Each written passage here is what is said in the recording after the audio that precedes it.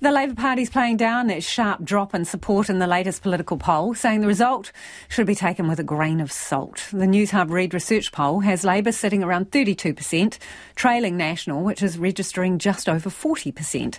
It's the worst result for Labour since Jacinda Ardern took over as leader in 2017 and would allow National and ACT to govern alone. And it came just hours after the governing party wrapped up an annual conference making the case for re-election next year. Anei te kairi poata a Jane Patterson, our political editor. The answer is Labour. Jacinda Ardern firing up the base and pitching for a third term in government. The answer is Labour because we have been here before.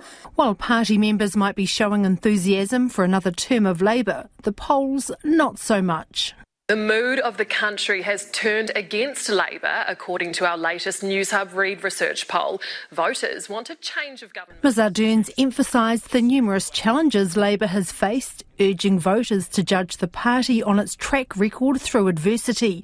She says she takes polling with a grain of salt, given they're so infrequent at the moment, preferring instead to heed the party's internal polling, which shows Labour much closer to National. Our show we are neck and neck. So that's where I see that we are currently, and that seems a pretty accurate reflection probably of the mood right now. But we are roughly 12 months away from an election. National's Deputy Nicola Willis responding cautiously. This is one poll with a good result for us. We expect the polls to go up and down. But what we think next year's election will be like, very, very close. Both ACT and the Greens picked up some support.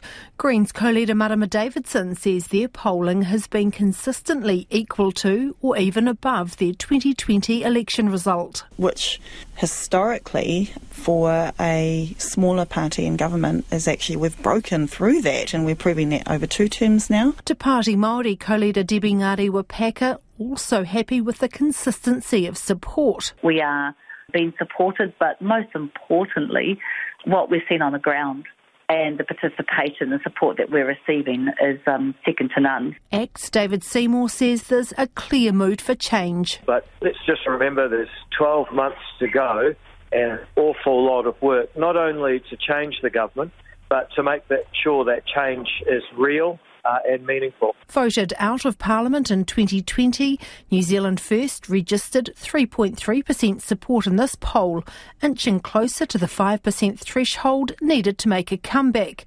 Leader Winston Peters says the party's feeling rejuvenated. All we have to do is keep our ears open on our listening to it and work hard and we are confident of the outcome. The poll also asked who people would prefer as Prime Minister.